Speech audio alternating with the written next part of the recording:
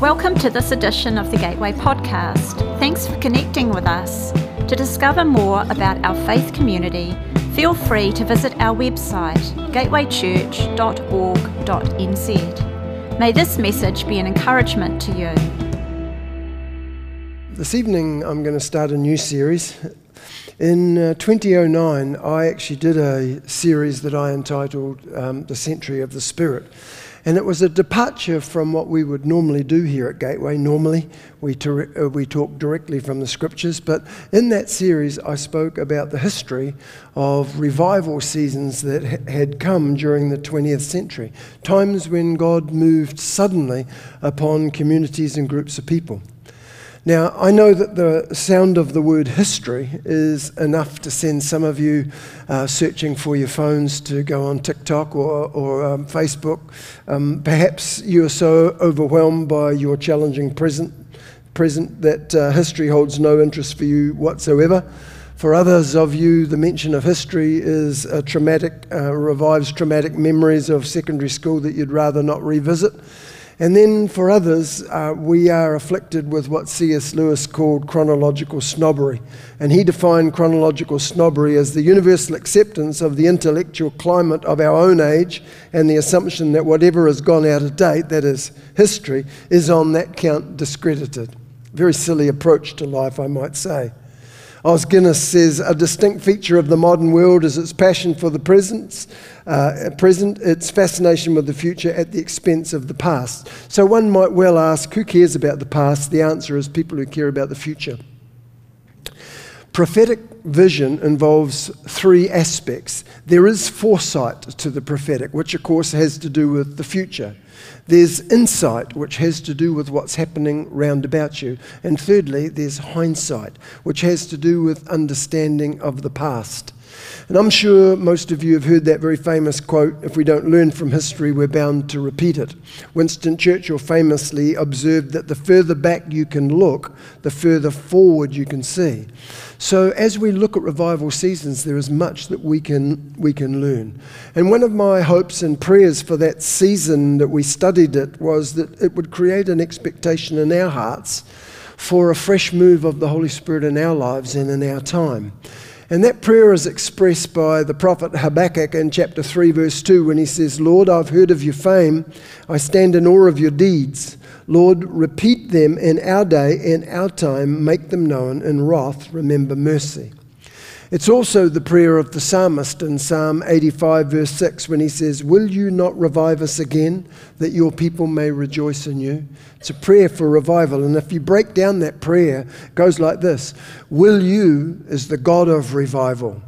Not revive us. That's the need for revival. Again is the history of revival, that your people, that's the subject of revival, may rejoice, that's the effect of revival in you, and that's the end and purpose of revival.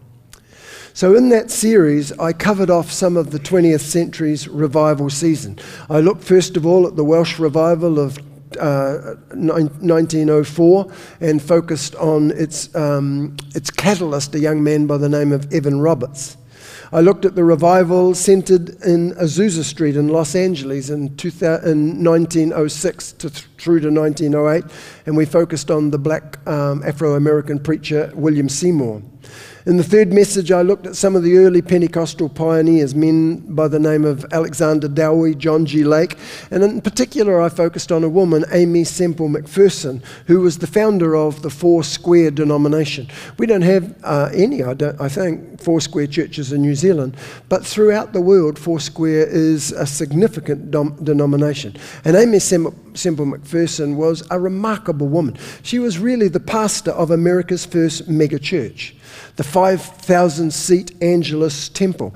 It had a congregation of over 10,000 people, and in the first 7 years that it was opened, they say 40 million people passed through its doorways. Chris and I had the amazing experience when we were in LA a few years ago together. We went to Angelus Temple, and it was a remarkable building.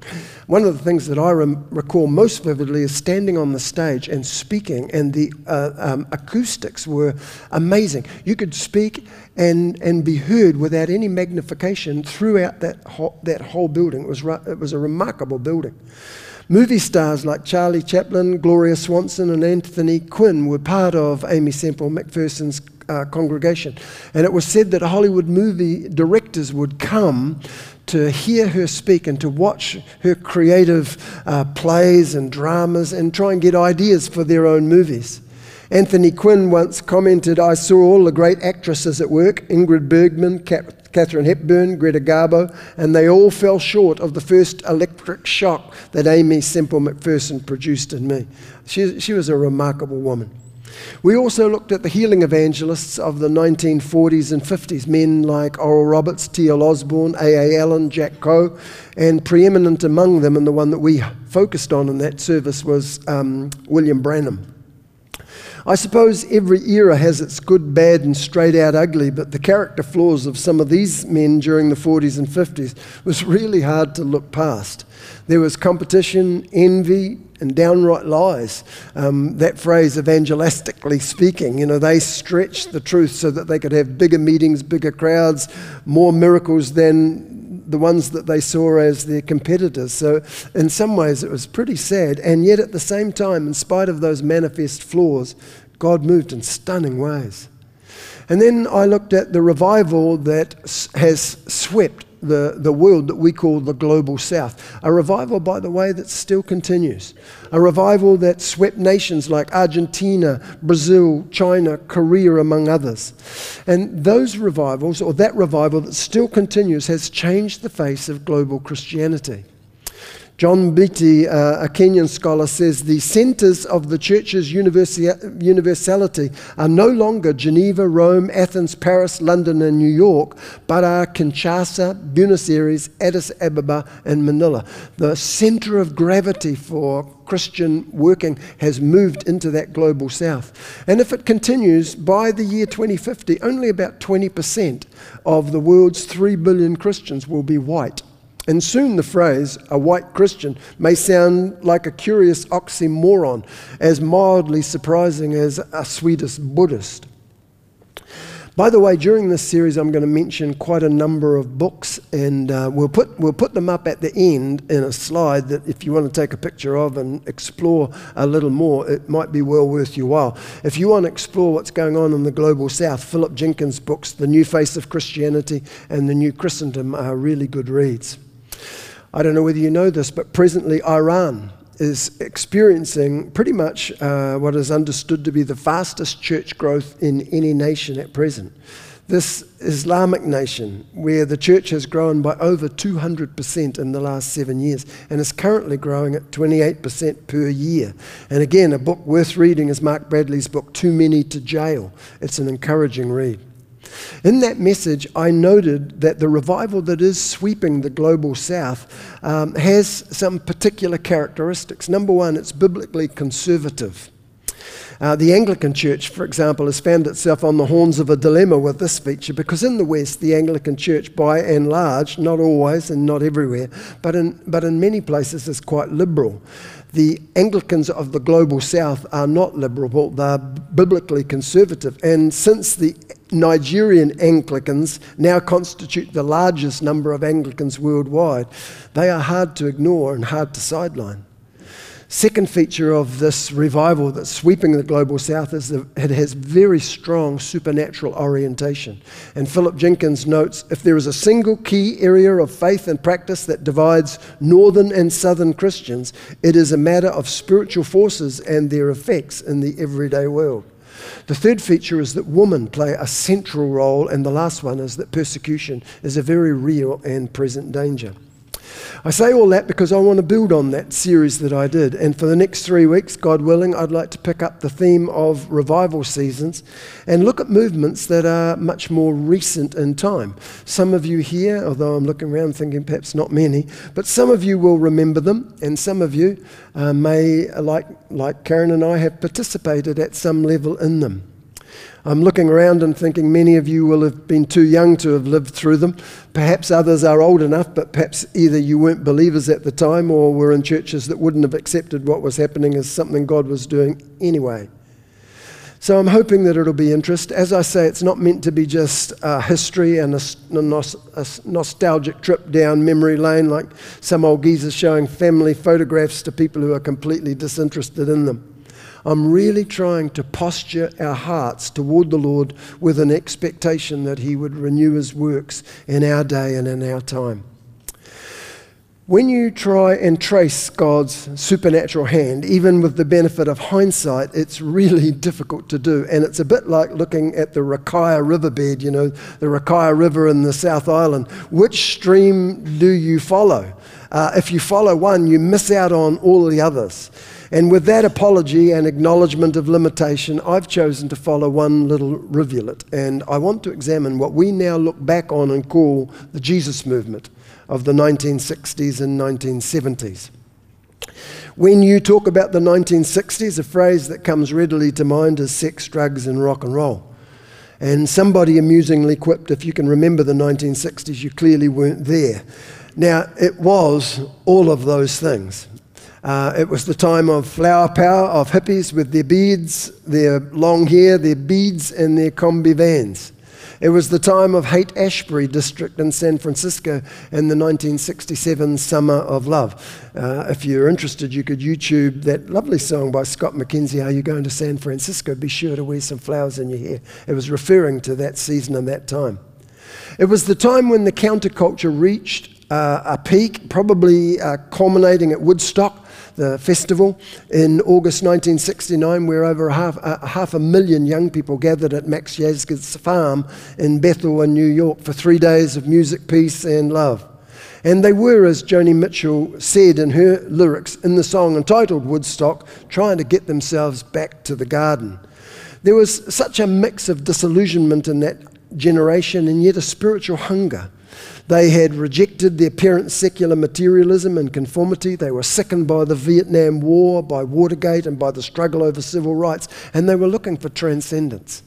They sought it, however, in acid trips, in rock music, in Eastern religion, in the occult, and in native spiritualities of all kinds. And what happened in San Francisco literally spread out over the whole world, and young people all over the world followed California's lead and turned on to sex, drug, and rock and roll. Turn on and tune out was the mantra of the drug guru Timothy Leary, and many people in my generation took that on board.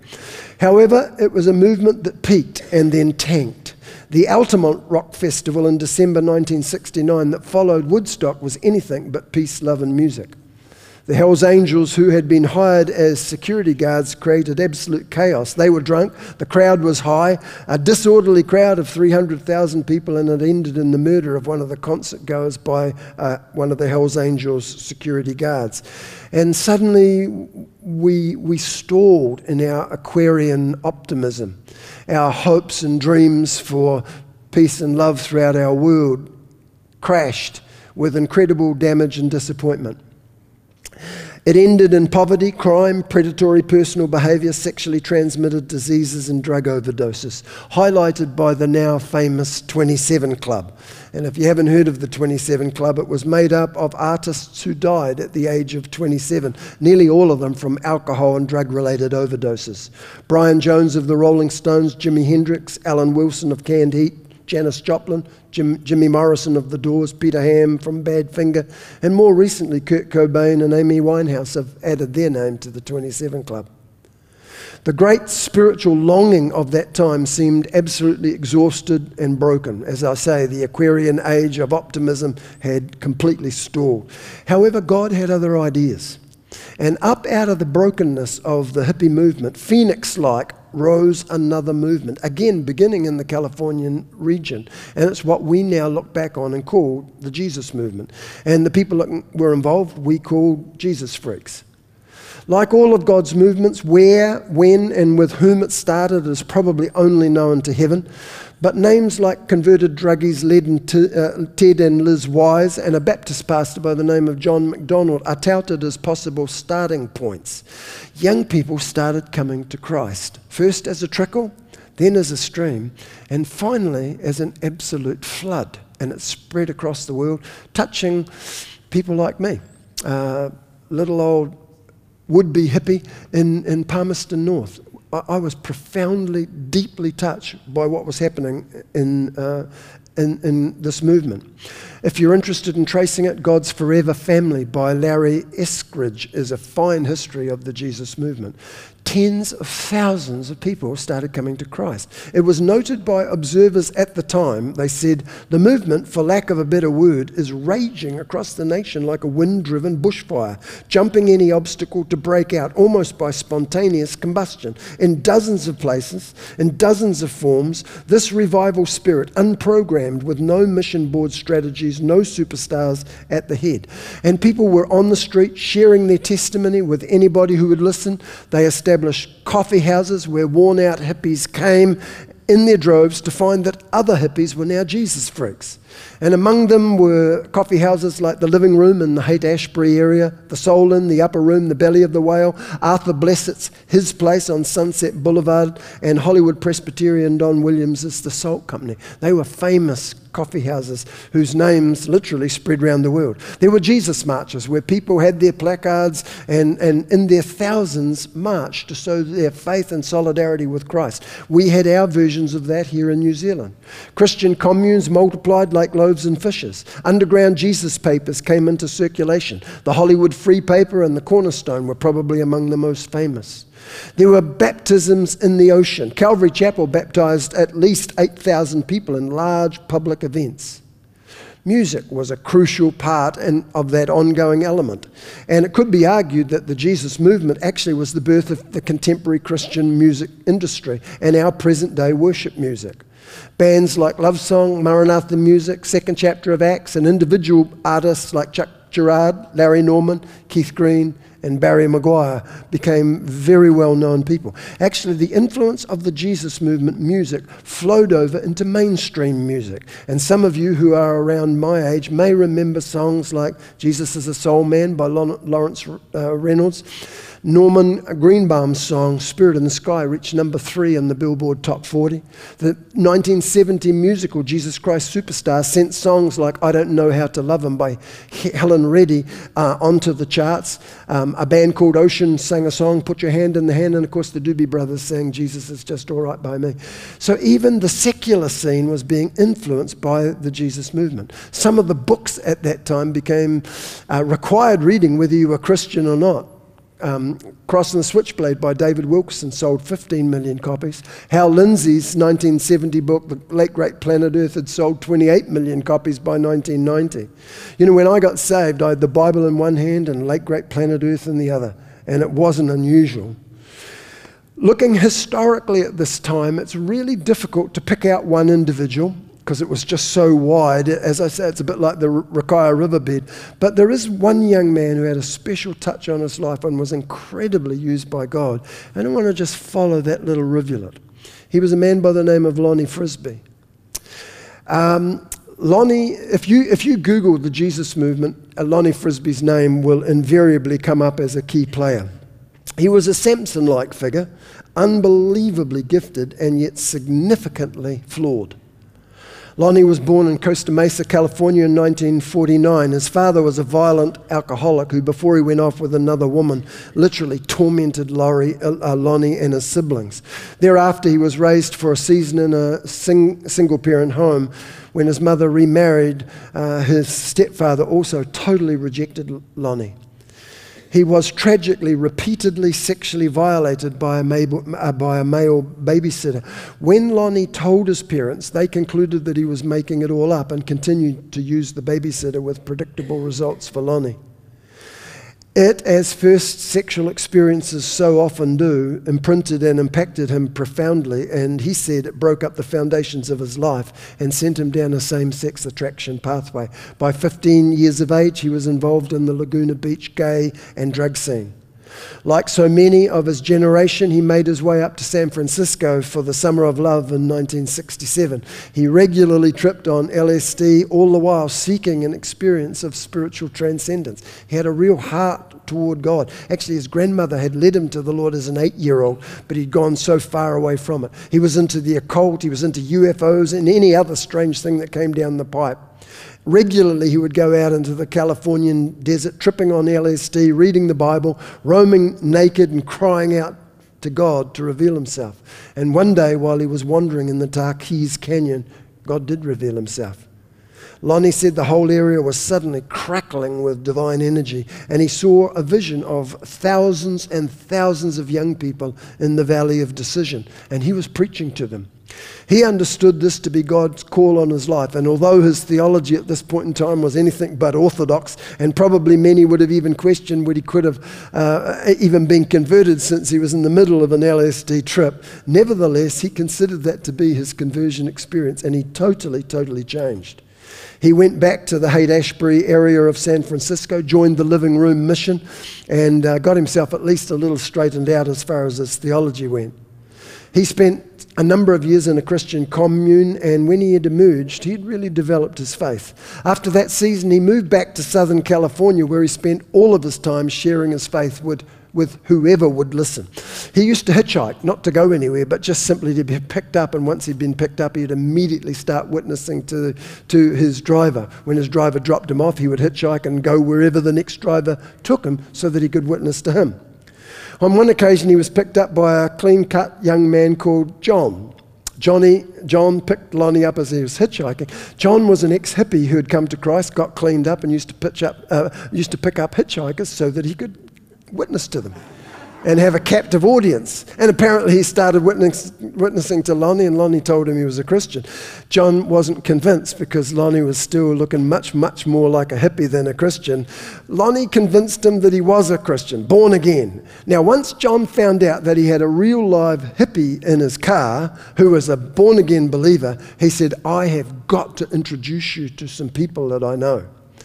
John was dating a pastor's daughter, and that pastor and his wife had developed a real burden to reach out to the hippie community. Actually, it was his wife who developed the burden. The pastor, by his own admission, said he wasn't too keen. He just thought the hippies needed a bath and needed to get a good job. But Kay Smith, the wife, convinced her recalcitrant husband to come with her just to watch the hippies as they gathered on the beach and were high on drugs, and she used to just weep over them. And gradually it touched her husband, Chuck's, heart as well. Chuck Smith was pastoring a small church in that area. And having his heart touched, he decided we should try and meet a real live hippie. And the next thing you know, John is knocking at the Smith's door with Lonnie in tow. There is an immediate connection between Lonnie and Chuck Smith, and Chuck was profoundly impressed by Lonnie's love for Jesus and his love for people.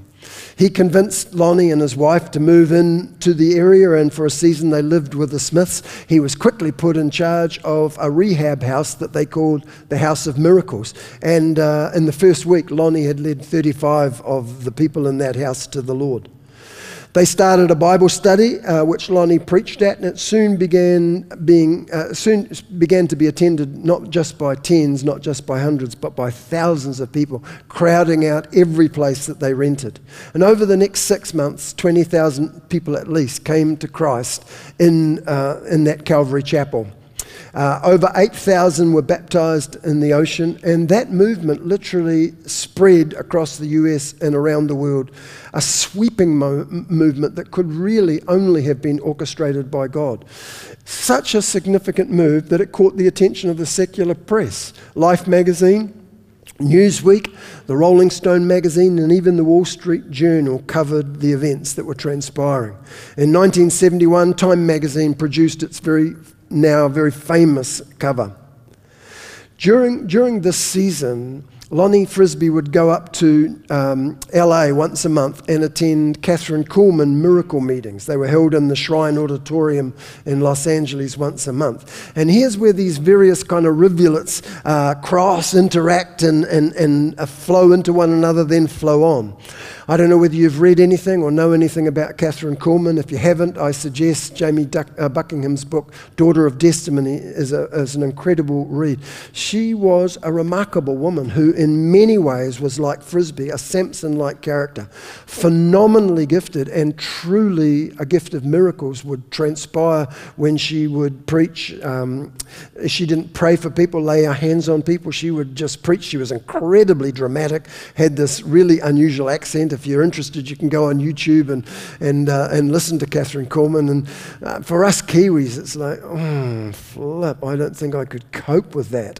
But truly miraculous. Spirit would come and she'd just start calling out the miracles that were happening, and genuinely medically validated miracles through her ministry. Interestingly, she had been inspired and impacted by Aimee Semple McPherson. Chuck Smith of Calvary Chapel had been a Foursquare pastor. He'd gone to Life Bible College, which was the college started by Aimee Semple McPherson. And again, you see these rivulets all interacting and flowing on. Lonnie got to meet Catherine Kuhlman, and actually he was part of one of her TV specials. And we just caught this very short video clip. One of the young men, Catherine, who's been so used of God is Lonnie Frisbee. And I wonder if Lonnie could just share with us some now. That's Catherine Kuhlman to his right. The people tell me that I'm trying to look like Jesus. I can't think of anybody else I'd rather look like. Catherine Kuhlman laid hands on Lonnie, and this encounter seemed to absolutely increase the already dramatic touch of the Holy Spirit that was on his life. By 1971, Lonnie and Chuck Smith and Calvary Chapel parted ways. Lonnie was becoming more and more aggressively and overtly Pentecostal. There were, and Lonnie encouraged in his meetings, really significant spiritual manifestations: falling, shaking, crying, laughing, deliverance, miracles, and healings. And this made the more conservative Calvary Chapel leaders uncomfortable. Their intense focus was the in-depth exposition of the scriptures, and they felt that all of these manifestations were an unwelcome distraction.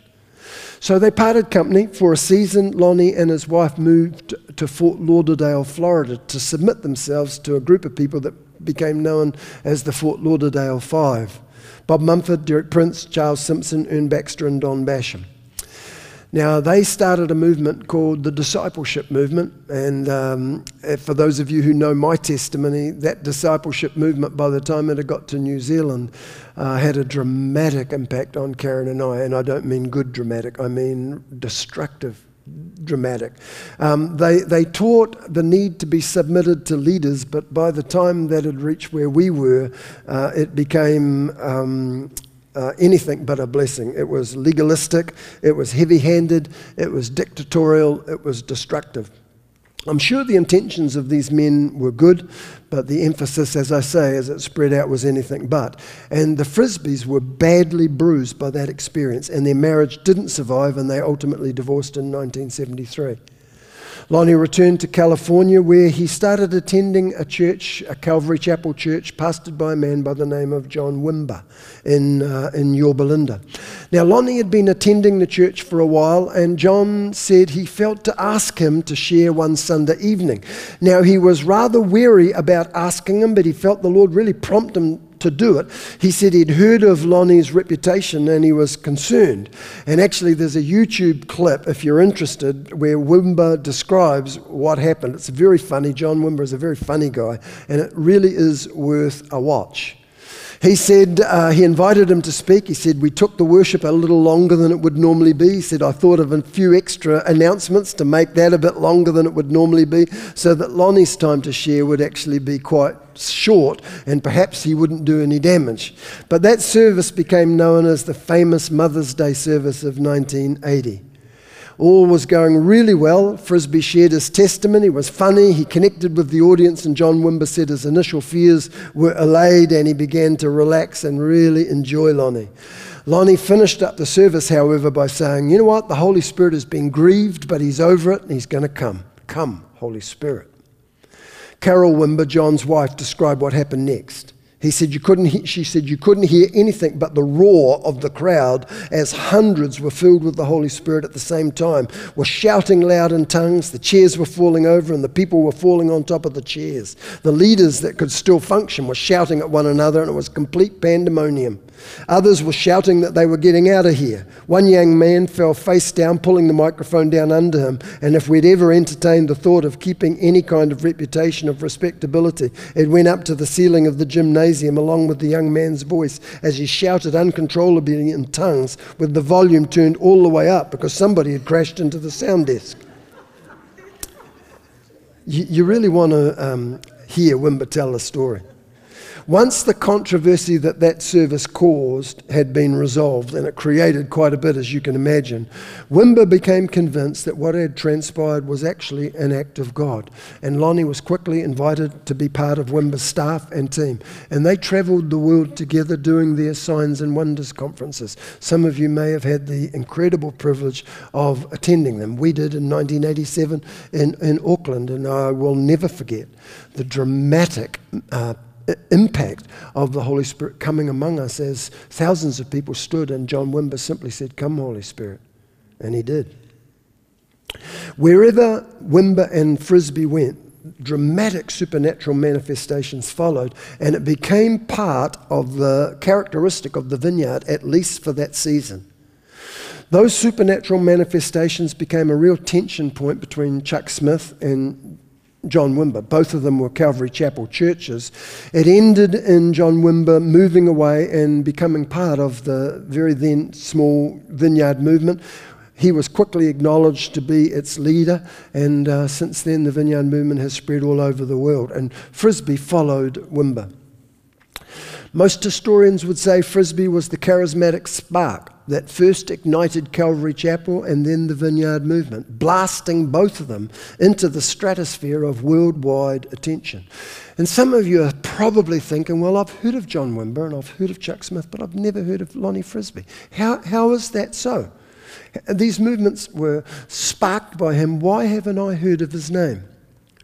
Well, probably the reason is the dark and broken side of Lonnie's life, which was never really dealt with or healed, came to the fore, came to the surface. Now, there are conflicting reports as to what happened, but I think this story probably sounds the most likely from what I've ascertained through my study.